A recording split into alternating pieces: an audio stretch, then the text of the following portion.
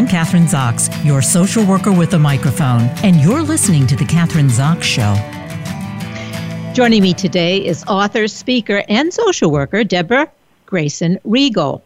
Her book is Go to Help, 31 Strategies to Offer, Ask for, and Accept Help. Knowing how to extend a helping hand or ask for assistance when needed is one of the best ways to build trusting, collaborative, and mutually beneficial relationships with colleagues, clients, family, and friends. And yet for far too many folks, help fluency, as we call it, remains elusive. Mother and daughter team Deborah Grayson Riegel and Sophie Riegel share a truly groundbreaking, easy-to-use guide that teaches concrete strategies to help readers get better at offering, asking for, and accepting help, while exploring the emotional barriers that sometimes prevent us from receiving the help we need. Deborah teaches leadership communication for Columbia Business School's Women in Leadership program. She writes regularly for the Harvard Business Review and is an instructor of management communication at the Wharton School at UPenn. Welcome to the show, Deborah. Nice to have you on. Thanks so much for having me. Great to have a fellow social worker. Great topic. Yes. And I have to say, this is a topic, and I've done thousands of interviews, we've never really explored this topic before about giving and receiving help. And I assume it becomes a really, maybe a much bigger issue considering the climate that we're in now, the environmental changes, social changes, COVID, all of these kinds of things. So I would imagine that it's important for us to be able to obviously be able to give help and accept help, but not so easy. There's a word for it, help fluency. That's what you call it. What is help fluency? Help fluency. Yeah. Yeah, so help fluency is the idea that we need to have a wide range of helping strategies. And our research found that most people have two go-to strategies when somebody wants or needs help. And strategy one is, let me just do it for you. And strategy two is, let me just tell you how you should do it. And sometimes that's exactly what somebody needs, but not nearly as often as as our behaviors would indicate.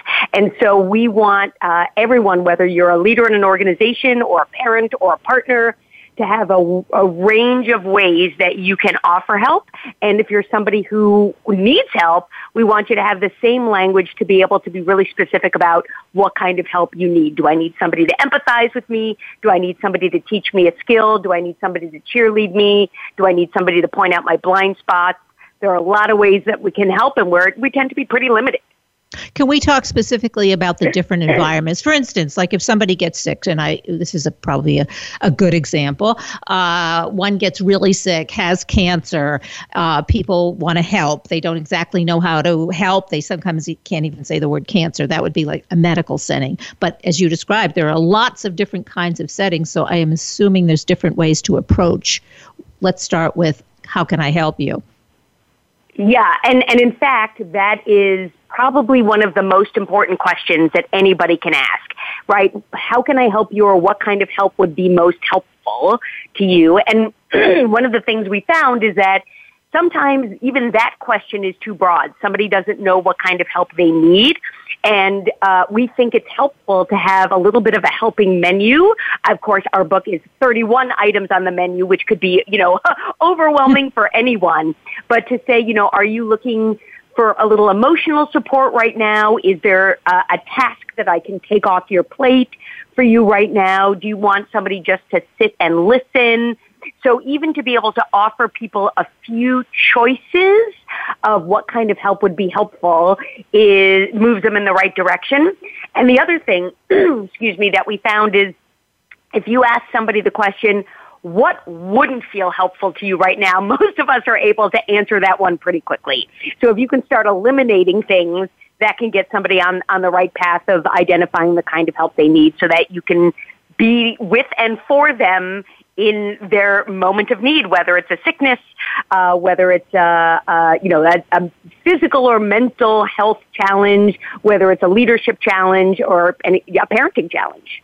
What about the emotional barriers? Because I think that's critical, obviously. You're a social worker. This is your area of expertise. Yep. When you know that person needs help, or family needs help or a colleague needs help, but you also understand that they are not going to accept it. So how do you break through the emotional barrier? Because they feel like they're weak, they feel like they're powerless, they don't want you to see them that way, so they're going to say, no, I really don't need help. Yeah, so these are what are known as reputational barriers. And all of us, well, I can't say all of us because I haven't met everyone, but most of us have some sense of the reputational costs for asking for help. And those could be from our family of origin. Those could be the culture that we were raised in. It could be how we were treated by a teacher or an early boss or a partner that gave us a hard time or made us feel, embarrassed in asking for help. And so it's really important to recognize that most people will have some reputational barriers that sound like, I don't want to seem weak, I don't want to seem less than credible. And in fact, the research shows that kids as young as 7 years old start to develop those reputational barriers, which means that in school, we learn not to ask for help because we don't want to be embarrassed. And if I'm not 7 anymore, I'm several decades beyond that, we've, that's been really reinforced. And so some things you can do are, number one, to acknowledge the potential reputational barriers. Another thing that you can do is to let that person know how helpful they were to you in your time of need, which also taps into what's known as the reciprocity bias, our bias to want to return things to people who have given us things. You could tell them a story about a time it was really, really hard for you to ask for help, but you did it, and the positive outcome that it had.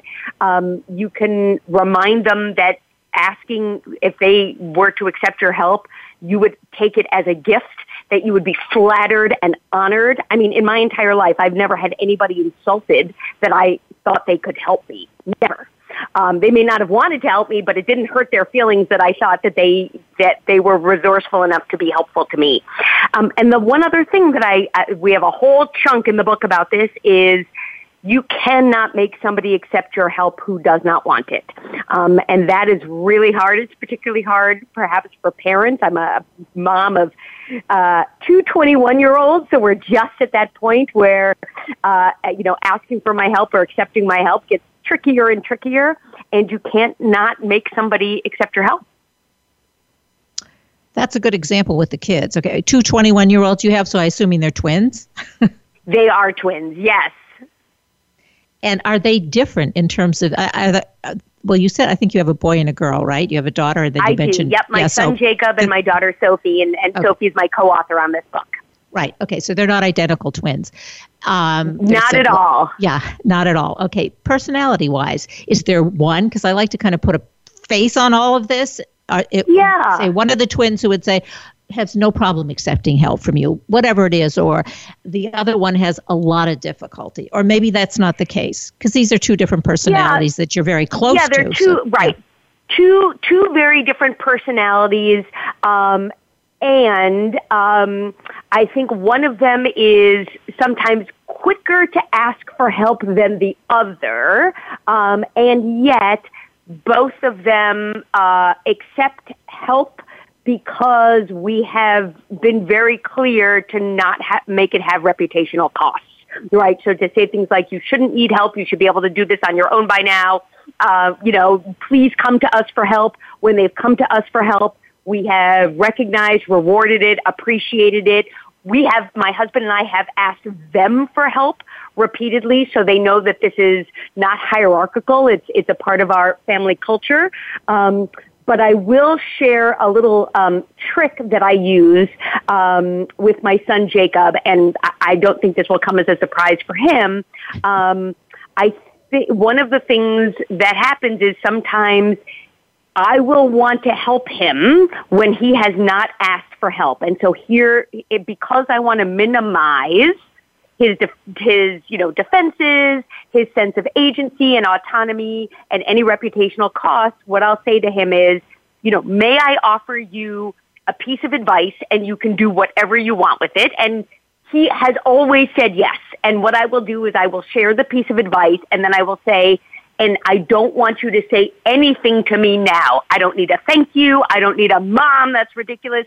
don't say anything other than okay, and, just sleep on it. And I would say, far more often than not, he takes my advice, which I try not to give too often, but I don't want him to feel like he has to respond in the moment. I really want him to put it through his own filters and consider it.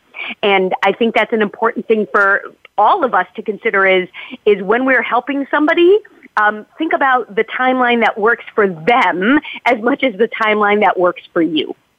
Well, I think one thing you just said, which is critical, you're talking about timelines, also giving people an opportunity. I know for myself, I need time to sleep on it, whatever the issue may be. Just give me a chance to decide maybe what I need for help, or do I want it, or, whatever I need to think about, but just give me time. I don't want to accept it right away necessarily, but when I think about it, then I can tell you what I need and give you that timeline. So give people, I think that's really important what you just said. Are there people, are there people, Deborah, who ask for too much help? Like you may have a friend or a family member who's always asking for help. That's sort of the opposite of what we're talking about. But there certainly, and I want to sort of put this in maybe some morally neutral language, which is you may have a relationship with somebody who asks for help too much for you, right? So I don't want somebody who needs a lot of help to feel like they shouldn't need it, but it may be more than you can help them with. And I think that's a really important phrase, because we don't want the other person to feel like we're experiencing them as needy, even if we do, but it may be more than you can help with right now. And so saying to somebody in our work lives or our personal lives or in our communities, that's more than I can help you with right now. What other resources do you have available? And in a book, we talk about what's known as the resourceful mindset. So, and it's something actually that I learned when I was in coaching school, which is if you do not believe that the person you're trying to help is resourceful, meaning that they have resources available to them other than just one, you're going to actually try to fix them. And very few of us want to be fixed. I mean, if we want to be fixed, we hopefully would go to a professional, and to just remind them that they probably have other resources and give them the space to think about those. Sometimes you withdrawing your help because you have other things that need your attention or more pressing help you need to give, or even just to take care of yourself, will create the space for them to come up with other resources. Now, these examples, primarily we've been talking about probably friends and family. But as I read in the intro, you're teaching at Wharton, you are teaching at Columbia. So those, I assume, are more business situations, different strategies or not? Well, if you're in a... It's actually all the same strategies, just different different scenarios, right? So if you think about in the workplace how frequently people, a manager is likely to say, let me tell you how to do that, or let me do it for you, because they feel like it'll just be easier for me to do it myself, or there's only one right way of handling this, or it'll be quicker. Those can be helpful in the moment and can certainly be helpful, right? Let me tell you how to do it is really helpful when somebody is learning a new skill, but let me tell you how to do it when somebody is on the road to mastering a skill is called micromanaging. And which is why I think leaders, as much as anybody else, need to develop their help fluency so that they can, for example, raise the bar for you, right? Communicate their confidence and their high expectations of your ability to do something autonomously. That's another way of helping that feels very different than let me tell you what to do and how to do it. In a business situation, though, I would think of myself as well. If they're going to try and tell me how to do it, and the way to do it, I'm going to be thinking they're going to think I'm incompetent. I'm not going to ask because I might lose my job, or the person sitting beside me is after my job and they may know how to do it. And that could... Those are those reputational costs. Mm-hmm. That's exactly right. It comes full circle when you start to worry about how will other people think of me, look at me, consider me for promotional opportunities. If I ask for help, there are reputational costs that you're considering. However, we don't often consider the long-term reputational cost of doing it wrong, of making a mistake, of all of those things. And one of the core competencies that I believe leaders in any organization need to have is creating the culture that makes it, that lowers the reputational barriers and makes it okay to make mistakes, okay to ask for help, recognized and rewarded for asking for help. All the things that we suggested that a parent do, such as tell a story of a time where you were reluctant to ask for help, but you asked for it and the positive outcome it had. We need our leaders to be doing that as well. So does this change in the context of doing working at home, for instance? Because I know you've mentioned, and you mentioned in your book, I mean, it's very different if you're going to work every day, let's say, and you are in the business, where actually in the physical building with your colleagues and your bosses. But what about when you're at home and you're doing a lot of stuff on Zoom, for instance? How does that work? Yep. Is it different? I think you need to be a little bit more planful and deliberate, because you're less likely to run into somebody in the break room. Do people still have break rooms? I think so, right? I'm showing my age here, but you're less likely to run into somebody in the hallway or the break room and say, hey, Sue, I really could use your help on this project. Could you stop by my office a little bit later today?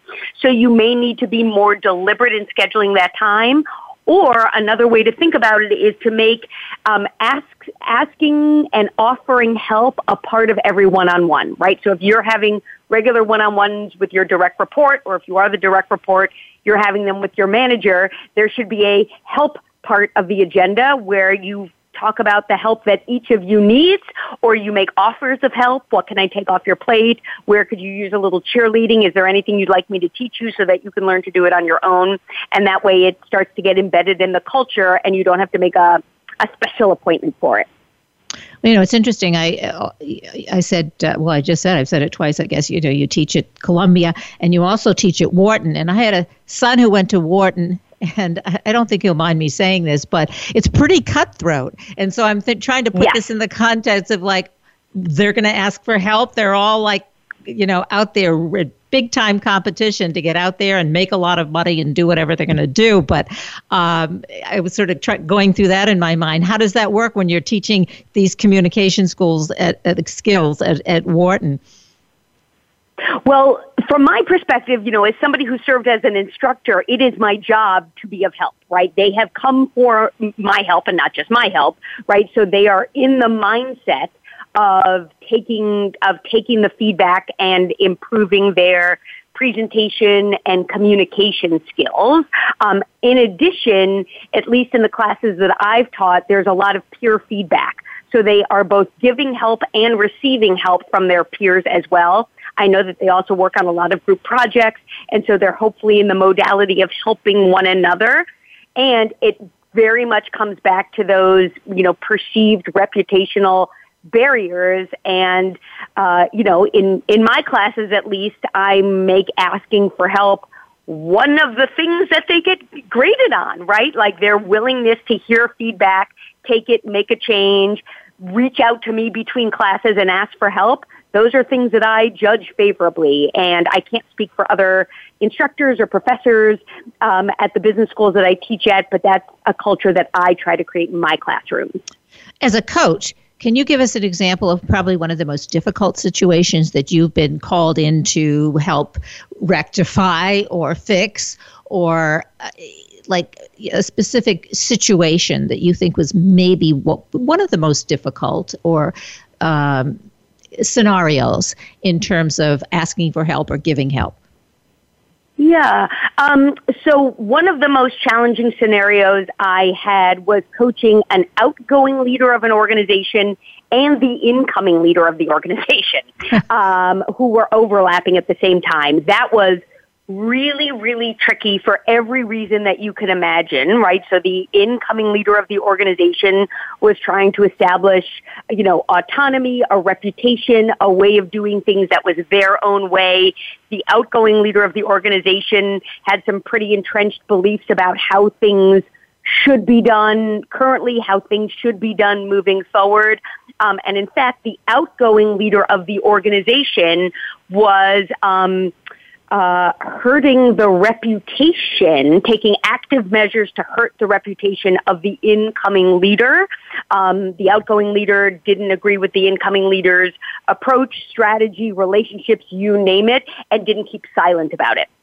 And that was extremely toxic. And in fact, at one point, the incoming leader said that they felt humiliated by the outgoing leader, and the outgoing leader said, good, that was my intention. So, question, how did you fix it? What did you do? What happened? What was the outcome? Yeah. So the outcome was not great, I have to say. I mean, we spent a lot of time talking about what both people wanted for the organization, right? The organization in the present and the future. Unfortunately, the waters had been poisoned enough by the time the outgoing leader was ready to leave that the incoming leader decided to move on. And so I don't think that was the outcome that anybody wanted to see happen, but the outgoing leader was not interested in changing their approach or behavior. So that's a great lesson, I guess, for all of us in those kinds of situations. What about, is there a difference between, let's say, family businesses and public companies, or the type of company that you're working with when it comes to helping and asking for help? Yeah, that's a great question to which I do not have a researched answer. My sense is that there are differences, and that's not my area of expertise. So I'm going to leave that to the people who research that kind of stuff. Okay, great. Well, let's go on to, because we had 31 strategies. I think we've touched on a few. Yeah. And I just want to say, if I can for a second, but a really important skill in helping is knowing when you can't help. And that was something where I was like, nope, I cannot help you with that. And I have no problem saying that, because I know that if that's something that's really interesting to you, I can introduce you to people who can help you with that. But I'm not always the helping resource. And so I want to, without patting myself on the back too much, I want to demonstrate that that's a strategy, which is, I hear you need help with that. I'm not the person to help you with that. Yeah. And I'm not worried about my reputation. That's a great strategy. And I think that starts, I think that starts at home. I mean, I did that with my own kids. I have a grandson visiting me right now, who's 6 years old, and there are certain things that I know and certain things that I don't, but I want to be all knowing to him. But being able to say, I don't really understand that, and a lot of it has to do with technology. But I can say that, and so, and your grandfather or your father or your mother, maybe they can help you, and being able to say, I can't do it. Yeah. So. Yeah. That's right. And I think that is, and I'll share with you that one of the most consistent pieces of positive feedback that I get from my clients, right? So the companies that I work with, where I do, training, coaching, leadership development, is they know that if they call me and say, hey, Deb, can you lead a program on X? If that is not in my zone of genius, I'm going to tell them no. Nope, that is not what I know how to do. That's not my experience and expertise. But because one of the helping strategies is offer somebody resources, I'm trying to see which number it is, but I'm not going to waste our time on that. Yeah. What I often do is say, nope, that's not what I know how to do. May I introduce you to somebody who would be great at this? And my clients always know that they're going to get really high quality work from me, because I will only take on work where I have expertise and experience. Yeah, a great example, because there are a lot of people who I put the title, I give them the title of the fixer. They think they can fix everything. Actually, I come from a family like that, where everybody thinks they know everything. I'm exaggerating to some extent, but in case your family's listening. Yeah, exactly. Yeah. But that is the family dynamic because, I know how to do that. And then there's competition for I can fix it. And the next person, no, I can fix it. So that comes into play not only, I'm sure, in my family, but in lots of families. So you do have to be careful of that. Here's another example. This is back to the family thing, but I remember this is another example. Going to my father and asking him, can you do this? Can you do that? And at some point he would say, I've done that. I know how to do that, but you need to learn how to do it. So let you help you to figure it out. Cause I think that's important too. And I'm sure that's part of one of the strategies, but, and I absolutely. Always, yeah. That's exactly right. I mean, that is sometimes we need somebody to do it for you. And sometimes you need somebody to teach you how to do it. And in fact, we have a whole category of strategies that include, let me tell you what to do. Let me take it off your plate and do it for you. One of our favorite strategies that I actually recently wrote a Harvard Business Review article about is body doubling. And body doubling is we're each going to do what we need to work on, but we're going to be together, right? So it's like with kids with parallel play. So I'm going to write my next article. You're going to sit here and get your taxes in order, but we're holding each other accountable while we're each doing our own thing. Great example. And I know there are so many more strategies, obviously, that we didn't cover. We have a couple minutes left. So I've been talking to Deborah Grayson Riegel, MSW, author, speaker, author of Go to Help, 31 Strategies to Offer, Ask for, and Accept Help. Deborah, website and or websites we can go to for more information about your work, your coaching, and the book. Yeah. Great. So you can find me at DeborahGraysonRiegel.com, DeborahGraysonRiegel.com. You can find me on LinkedIn as well. And just as a little warning to your listeners, my name is Deborah Grayson Riegel. One sister-in-law is Deborah Grayson. My other sister-in-law is Deborah Riegel. So please look for me. On LinkedIn, I'll be the one in the fuchsia jacket. That's how you'll find me. You can also find me on YouTube. I have lots of videos around my strategies. And you can also find the book Go to Help on Amazon. And I have to say, you must have done a great job with your daughter because you're working with her. So I think that sort of plays to... I think she did a great job with me. Yes, this is our second book together. And it is amazing for two people who don't really like writing how much joy we get out of the books we've written together. That's great. Thanks so much for being on the show today. Great information. Thanks for having me. I'm Kathryn Zox, your social worker with a microphone, and you've been listening to The Kathryn Zox Show.